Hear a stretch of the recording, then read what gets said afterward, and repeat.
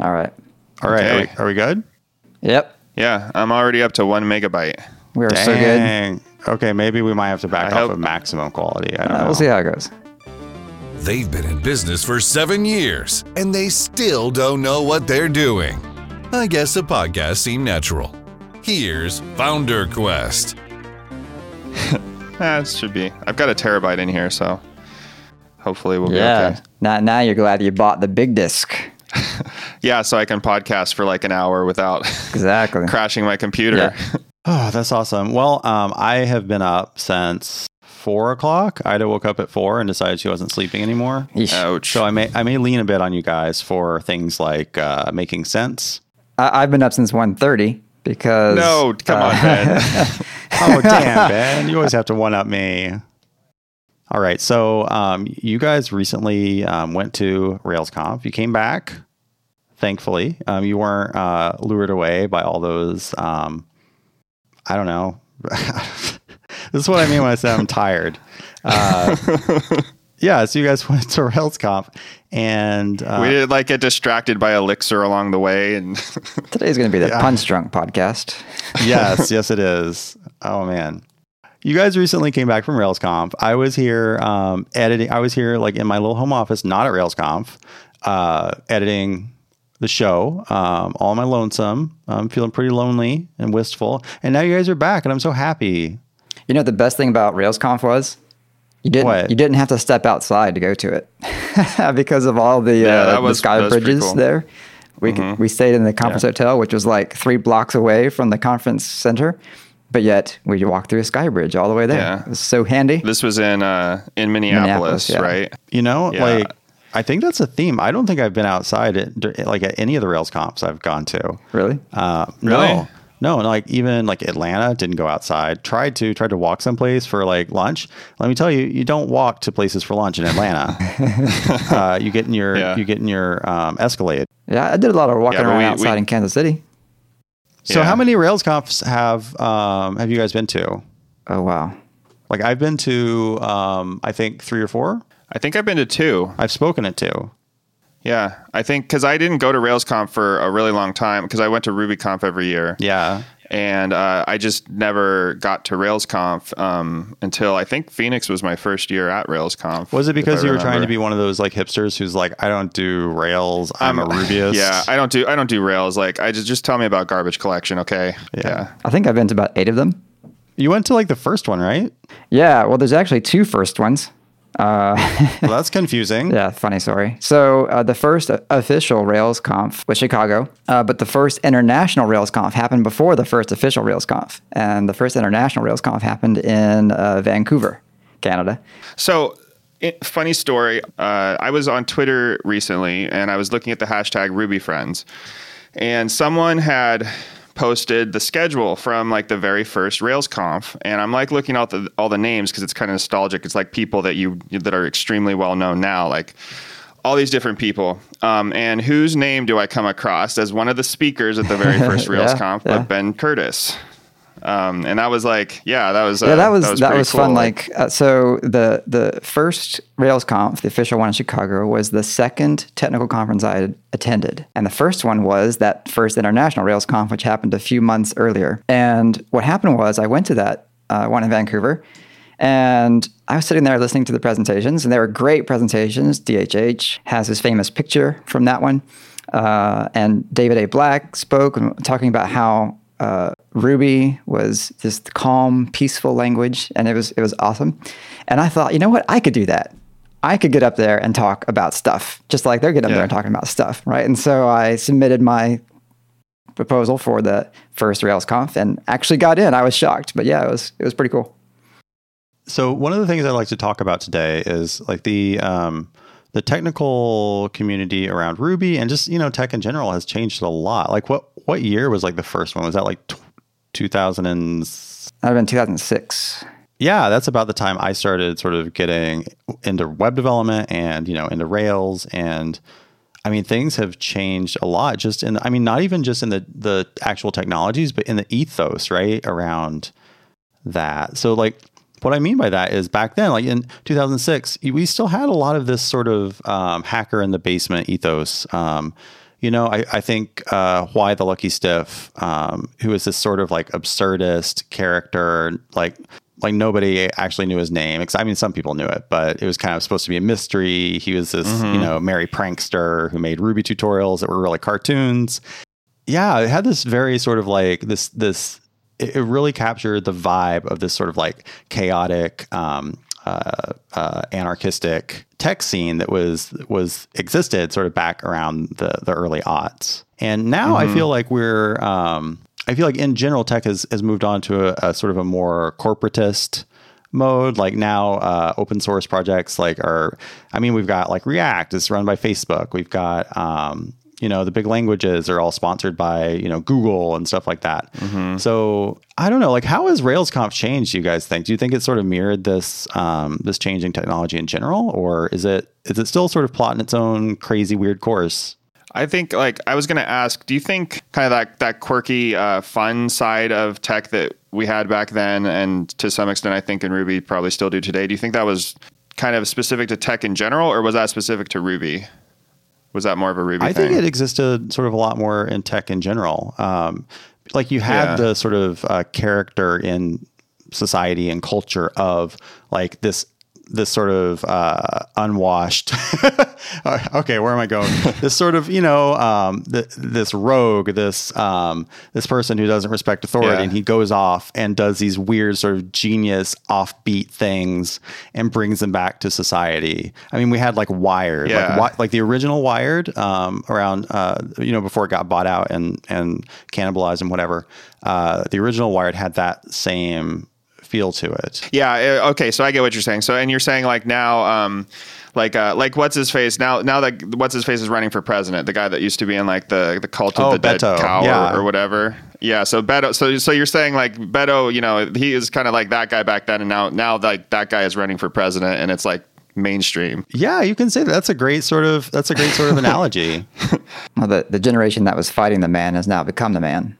I think there are, definite arguments for both that tech in general, like Star is talking about, and also the Ruby community in particular, because, in 2005, 2006, the Ruby community was, even though it had been around for a while, especially in Japan, it was still very small, and especially not well known in the US, right? And so the RubyConf occasions that had happened before RailsConf had started, those were typically small affairs, and there were a bunch of people who knew each other really well because it was a pretty tight-knit community. And there was space in the room for people like Y and that kind of fun, right? Even though at the same time in the tech industry writ large, you had things like the Java community, which was like completely different because it was very corporate, right? And Sun and the no stuff, no fluff, just stuff conferences, and all those big corporate-y things, right, were happening at the same time. Yeah, I guess you're right.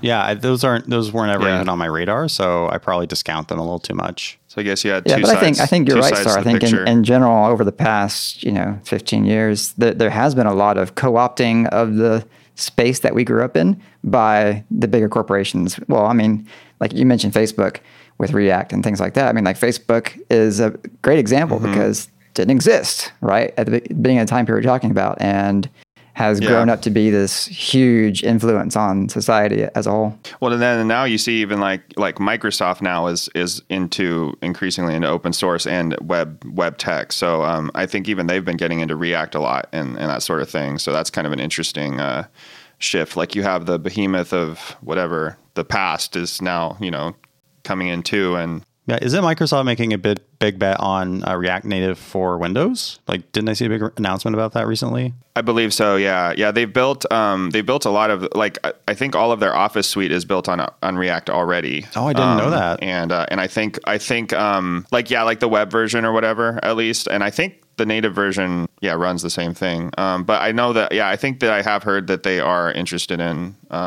doing more native things with a web stack.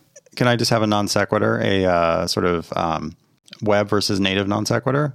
Sure. Because this is an interesting point, because we talked in a past show about how we all love Notion for taking notes and collaborating and stuff. And I was using that for my personal sort of writing notes, which I don't share with you guys because secrets. And then, Josh, you mentioned you're using an app called Bear, which is it's a native note-taking app that, It's for the Mac ecosystem, right? And, iPhone and all that. And so I started using that, and I use them both now. And I'm just like, oh my God, the native experience for note taking is so much better. Yeah, I would tend to agree.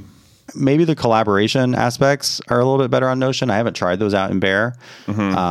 But like, even with a very highly polished web application like Notion, there's like, you run into glitches, you run into weird UI glitches and maybe it's just because I'm on, Linux half the time or whatever. It's just like the native app has such a feeling of solidity to it. I was like, this really exists. Well, I mean, if you're writing into Notion, I mean, you're still just writing into like some, hidden whatever text input with a ton of JavaScript running behind it to like, pull out and do like, app mentions and all the other features that they have in there. And I think that, like that still adds like some hidden overhead that maybe it's not like, you can't see it all the time, but I think it's like subtly like you can perceive it subtly, basically. So Tangent ended. I just wanted to take that little side note to plug Bear, because it's a nice app for writing. Yeah, I like it too. I don't think it does collaboration stuff. It's kind of like single purpose. Oh, I don't know. I haven't tried it. I haven't looked. Yeah. Okay. Yeah. So yeah, it's been really interesting to see this change in sort of tech and development. And I'm a little bit torn because, like, first of all, like I kind of love the whole like DIY scrappy, why way of doing things. Like it broke my heart when he sort of like quit the web and and killed his alternate persona or whatever it was.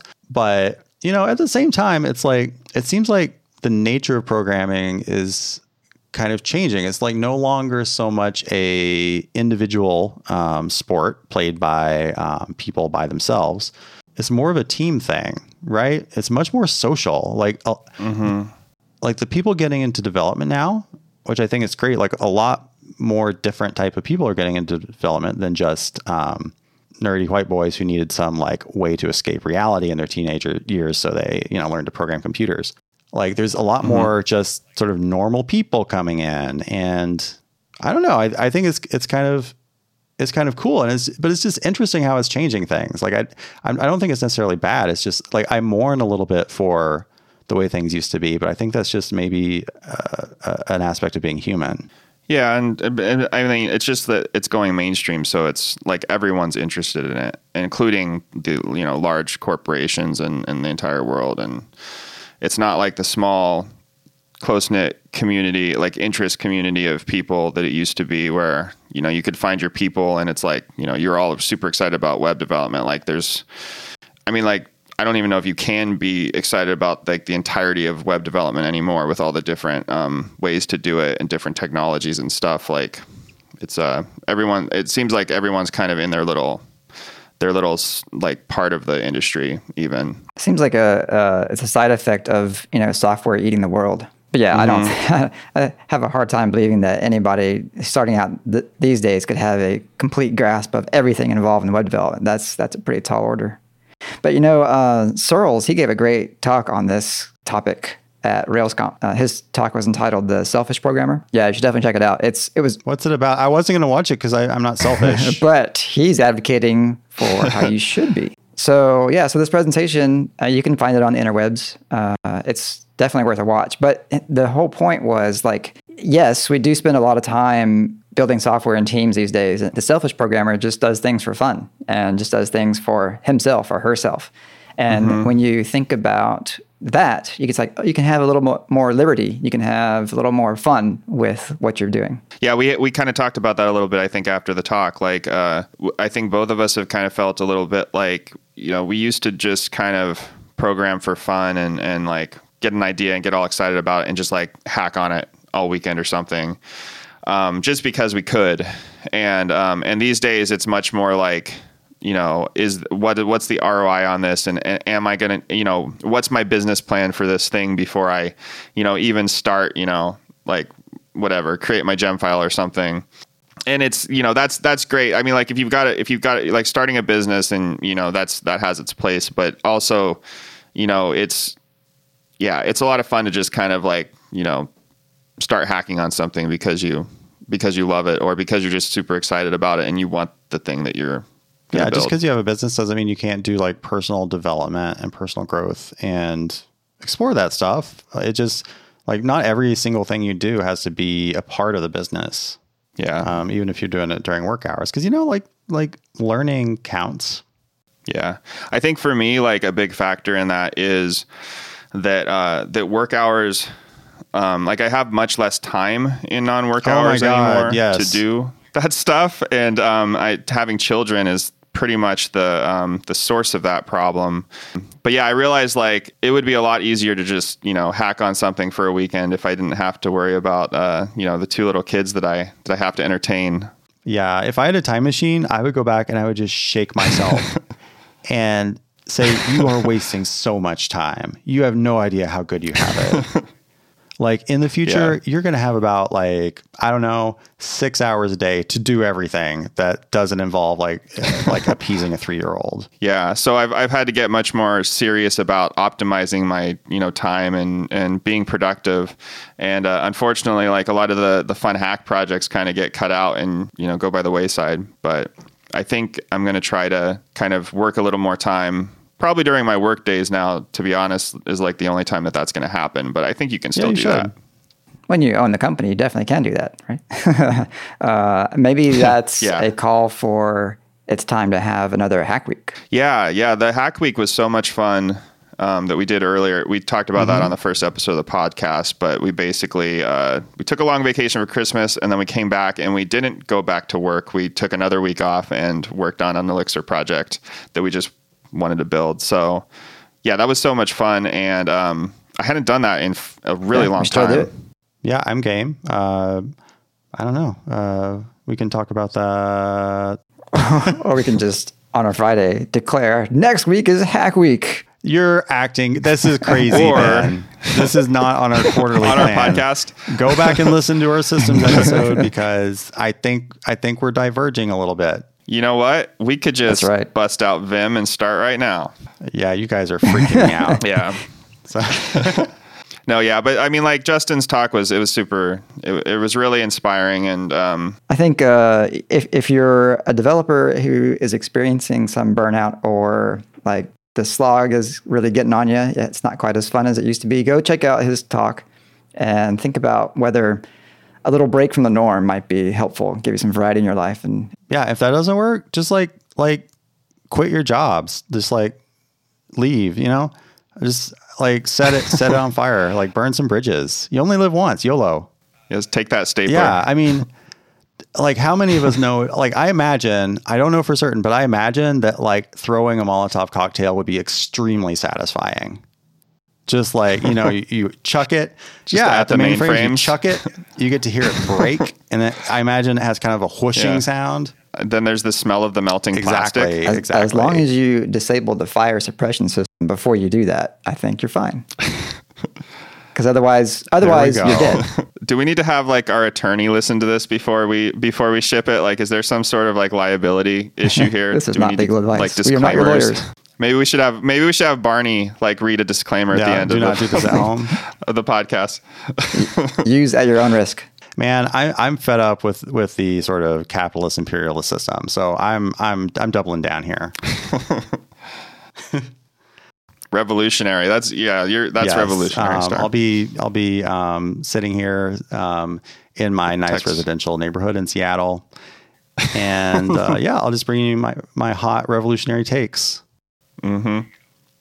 So, like, to be honest, when I first got into Ruby, I got into Ruby like around, it was like late 2009 or something, I think, when I finally, like, I was interested in it before then, but I didn't get into it professionally until I had the opportunity to take on a client that was using Ruby, and it was a perfect opportunity to learn. But then I started working with you guys, and I honestly did not know who Y was at that point. I think it was right around the time that he actually left the community.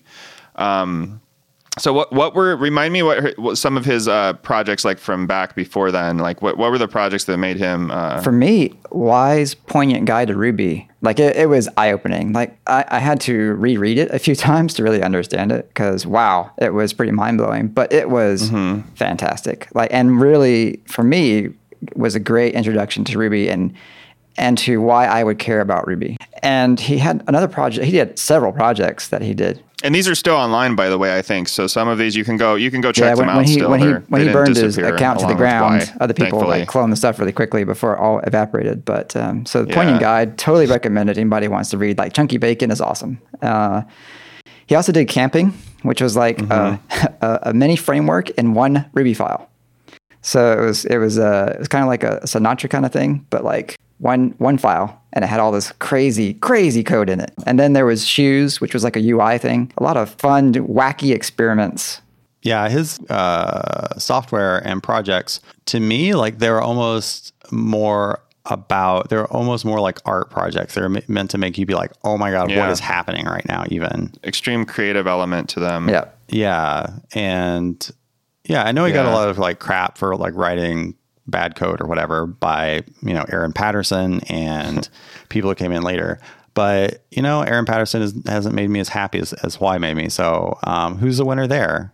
Well, I think everyone's still a winner with Y and Aaron Patterson in the same community. In my head, I really hope Aaron doesn't listen to this podcast, but in my head, like Aaron developed this really kooky internet persona with all the, jokes and stuff as sort of like atonement for having sort of badmouth Y. But I don't think. I think we should get Aaron. We should get Aaron on the podcast, man. We gotta. I want to work this out between you guys. Yeah. I'm going to psychoanalyze this person and Ruby. I have like exchanged like 2 words with in my life. Who doesn't know me from Adam. Well, I will say that I love, that's one of the things I really love about the Ruby community are the personalities that you get. And like Ben said, like kind of just the not goofy, but just quirky. Doing things just because it's creative and fun and. Totally. And one thing that surprised me that you guys came back with from RubyConf is that they asked people to like raise their hands it was their first RubyConf. And it was a lot of people. Yeah, it was right? at least half the room that was new or there for the first time. I say RubyConf. I meant RailsConf. Right? Yeah, I was surprised. I was not expecting that many people. It could even been 2/3. A good look, but it was a lot. It was a lot. We have this like narrative that Rails is dying and going away and stuff, and that seems to like belie that, doesn't it? I think that a lot of older people from Ruby have gone away. But as we've seen, like there's definitely new interest in it. Like it's not like interest is dying if half of RailsConf is new to the community and RailsConf sold out. Yeah, they sell it every year, I think. The other day on Twitter, Tim Bray posted this tweet where he asked, if I wanted to start a new web project today, what should I do? What should I use? Like he's like I think it's probably Rails, but it's been so long, I should just ask. Like the responses that he got were like, yep, it's Rails. Some people are like, oh, I love React and this and that. But really, if you want the fastest way to get your project done, just use Rails because it works. And I think that's where we are. Like, it's obviously not the new sexy anymore, but it's definitely matured to the point where it's a no-brainer choice for people who want to build apps on the web. And I think that continues to attract new people into the community. Even as, I think Josh is right, even as the older people, in some cases, go off to greener pastures and go play with Elixir or something like that. Yeah, and like I think there's, like we said, that there's a lot of different kinds of developers out there.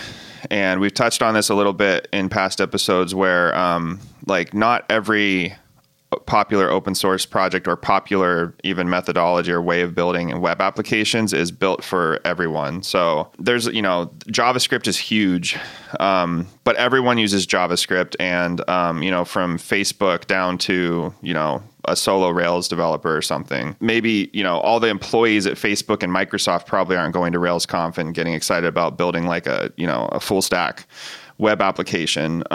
But there's still a lot of people out there that don't have the resources of the large companies and would like to just ship their own project quickly and efficiently and not have to like learn all the crazy things you have to learn basically to be part of a huge team building, like rich web applications or something like that. So here's a question for you. When I started doing Rails, for a long time, I was a freelancer, as we all were. It seemed like there was this huge ecosystem of freelancers doing Rails and small agencies because Rails is perfect for a team of like 1 to 3 people to put out sites very quickly. I'm wondering, like, are there as many freelancers now as there used to be? Like, as things get more complicated, like, are there as many people out there sort of doing like the full stack web freelancing? Yeah, I think so. If you cruise Upwork, I you'll would tend find to agree. tons of people who are. I don't know about like, I don't know how much all of them are doing full stack. When Ben was freelancing 10 years ago, he was building Rails applications for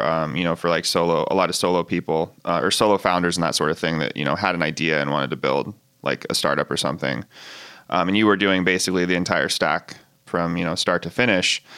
I honestly don't know how common that is anymore. Like as far as like solo freelancers, like I think a lot more people are learning to specialize, just because things are so much wider. But I don't know. I assume there's still a good number of people out there doing the full stack thing too. It definitely seems though that there are fewer of those small to mid-sized agencies that we knew back in the day. Yeah, it's just my feeling. You think Maybe there's I'm just fewer not of as them? connected with them because I'm not doing freelancing as much anymore. But I'm sorry, you cut out there for a second. Were you asking a question or anything? no, you cut out. No, I wasn't asking.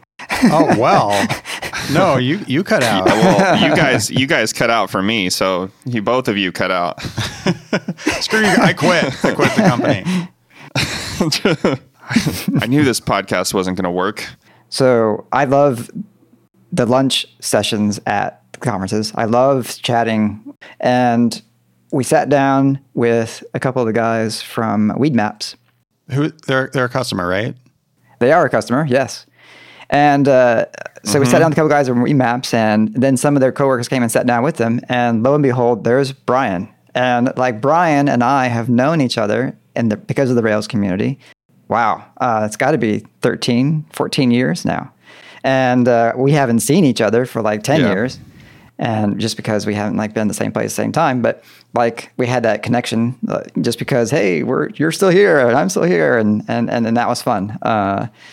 So, meeting new people is great, and seeing all new people coming in the community is great. But there's still some of us old timers hanging around still, got to represent for Caboose, it's all good. Wait, what's Caboose again? So Caboose was this little, I guess a little crowd of people who were involved in Ruby and Rails back around the two. Oh, okay. Because it's a rail thing. Exactly. It's a railway thing. That's Okay. The tail end of the train, right? Yep. It only takes me about 5 Yeah. minutes. So we had a little IRC channel where we'd help out people who were new to Rails, and which was like everybody at the time because Rails was new, right? Yeah. So a lot of that crowd has moved on to other adventures, but some of us are still kicking around. It's rare, yeah. Being like kind of a third party observer to that exchange was fun because it was like watching Ben and Brian, who he did. Yeah. Did he do Rubinius? Was that his project? It was watching like two Jedis, passing in the night or whatever. He is definitely the master in this situation. Like he is way, way beyond me as far as skill. But well, it's not often that you get two people in general that have been around since the very beginning, kind of reminiscing about the very first good old days. Yeah, they're gonna have to start like providing rocking chairs and peanuts, I think, at RailsConf. Just so you can have like the rocking chair track, you can do some whittling. That would be a funny thing. Like we could just get a booth and put a rocking chair in it and put Ben in there. Actually, we were kind of talking about this in a strange way, but basically just like telling the new people about the good old days, sharing stories and that sort of thing. I don't know if we'll actually have the rocking chair, but this is something that I'm kind of. This is what this podcast is turning into. Like, well, I've toyed with the idea of actually making that a talk proposal for a RailsConf, for RubyConf. Like, the history of, and, just in the good old days. And let me tell you about Mongrel, I saw a tweet about this from somebody who was like, I want to do a conference talk where it's like, let me tell you about BBS store games. Yeah, Justin Searles did a talk kind of like that, with a lot of like throwbacks and history in it. I think a few years back. I think it was at a RubyConf, but it was really good as usual. Yeah, we're just like the boomers talking about going to like the sock hop and getting the malt. Well, I think. And things were simpler back then, like there weren't all these, young people with their hair and their, pierced faces. one of the takeaways from this conversation, I think, should be if you haven't gone to a technical conference, especially a Ruby or a Rails conference, you should definitely consider it. It's a fantastic place to go and meet great people, maybe develop some friendships that'll last for many years to come, and learn some technical stuff as well. One of the things that Josh and I were reflecting on while we were there is like, well, some of the sessions we're just not that interested in because either we've heard it before or it's not really something that we're into.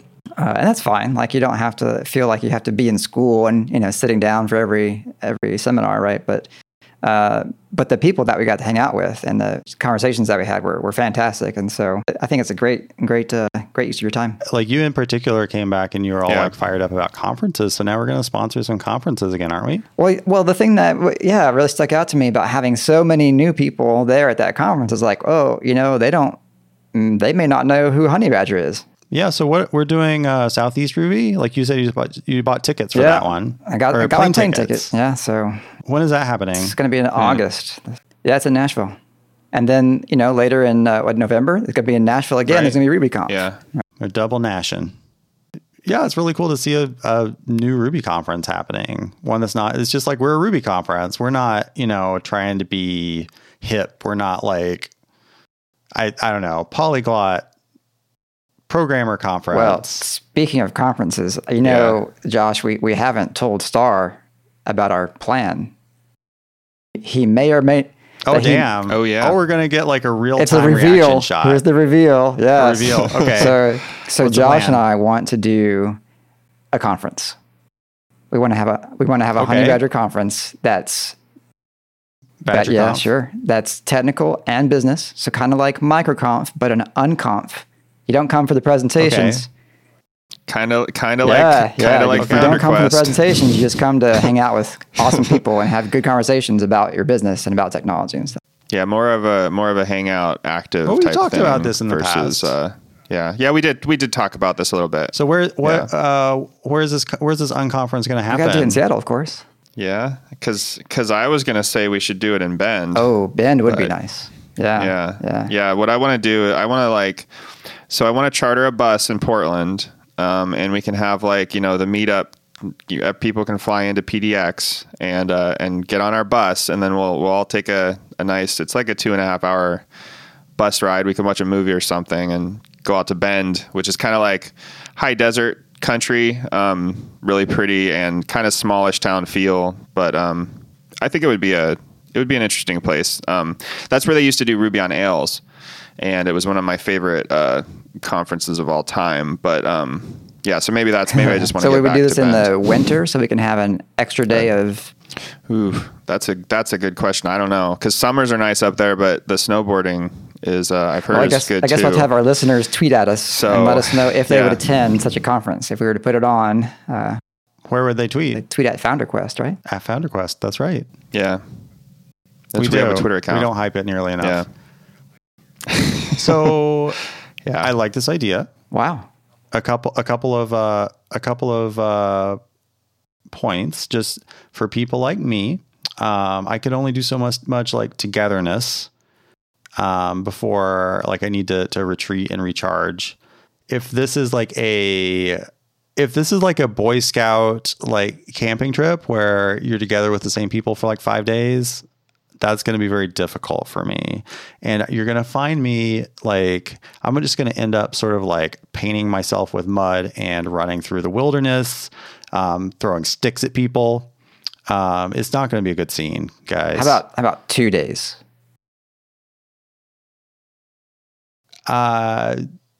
With private cabins. Oh, well, if I got my own cabin to retreat to, that's cool. All right. Yeah. I can do that.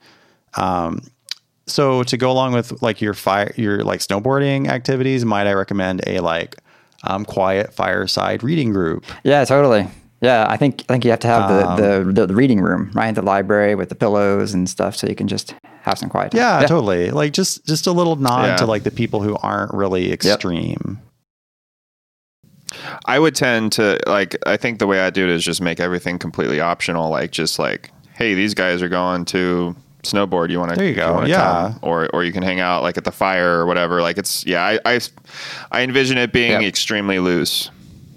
Yeah, I'm liking this idea. Like, you can do the snowboard, Josh. I'll have a little hot chocolate station. I'll make people hot chocolate. They can sit around the fire and have readings of poetry or whatever. I don't know. I'm not really that into poetry. I feel like I should be. You'll recite poetry. I'll recite my own poetry about my feelings. You know what's great for hot chocolate? An electric kettle. Cognac. You weren't going to say that. I know. Electric kettle. Electric kettle is awesome for hot chocolate. You just put the mix in the cup. You pour your water in electric kettle. Boom, hot chocolate. Oh yeah, that's true. Have I told you guys about my kettle? No. We've gone like one step beyond that. Like we've had an electric kettle for like coffee and stuff forever. But a couple years ago, I discovered that they have these. There's this company, Zoji Rushi, I think, which is Japanese. I'm probably pronouncing it wrong. Yeah. Yeah, they do rice cookers, but they also do these electric kettles where it holds a gallon of water, and it's essentially a gigantic thermos with a heating element inside. And so for about like 5 watts, which is much, much less than like any light bulb or whatever, it's maybe like a low energy like LED light bulb. You get always on hot water to whatever temperature you need it. So it's amazing. Nice. It's one of those things where where at first you're like, this is ridiculous, but then you just keep using it more and more and more. And like, I wish I would have had it when we had, Ida, because like making formula and stuff, you have to microwave. It's just, Can you drop a link to that in our Slack channel? Can, and maybe we can put it in the show notes too. Yeah, they make great bread machines if you're in the market for one of those. Nice. Yeah, they're pretty good all around. They make so I've been curious about their rice cookers because do you have one, Ben? No, we have a different brand, but yeah, I've seen them. Well, they always advertise that they have like neural networks in them. And I'm like, what? Do I need a neural network to make my rice? That's kind of. Yeah. Why does a rice cooker need a neural network? Like what kind of crazy. It's hardcore. Like what's it doing in there? And also like, let me tell you, like they're not fooling me because they've been selling these things since the 90s, I think. So like, this can't be that. I mean, this isn't like technology's advanced a little bit. So you're selling me your 90s era neural network rice cooker. It's really, but apparently they cook really good rice. So who am I? I'm not Japanese. Maybe it's their marketing term for a state machine. Yeah. Like maybe if it's like, it's either on or off. It's either warm, cook, or off. I mean, it has 3 decisions. We're getting enough listeners, and this is a nerdy enough thing. Maybe somebody actually knows like the deal behind the neural network and this rice cooker. And so if you do, let us know, and we'll give you credit. We'll give you store credit towards future podcast episodes. Well, what a wild ride it's been. So if you like this episode and you want to like help us out, if you want to keep us, reminiscing about the good old days and our rocking chairs and stuff, head on over to iTunes and give us a 5-star review. We only accept 5-star reviews. And if you want to talk to us about why we only accept 5-star reviews, or if you have any questions or whatever, at Founder Quest is where we are on Twitter. And thank you guys. And we'll check you later. God, I got to work out this. See you next time. I got to work on this tagline business. Founder Quest is a weekly podcast by the founders of Honey Badger. Zero instrumentation, 360-degree coverage of errors, outages, and service degradations for your web apps. If you have a web app, you need it. Available at honeybadger.io. Want more from the founders? Go to founderquestpodcast.com. That's one word. You can access our huge back catalog or sign up for our newsletter to get exclusive VIP content.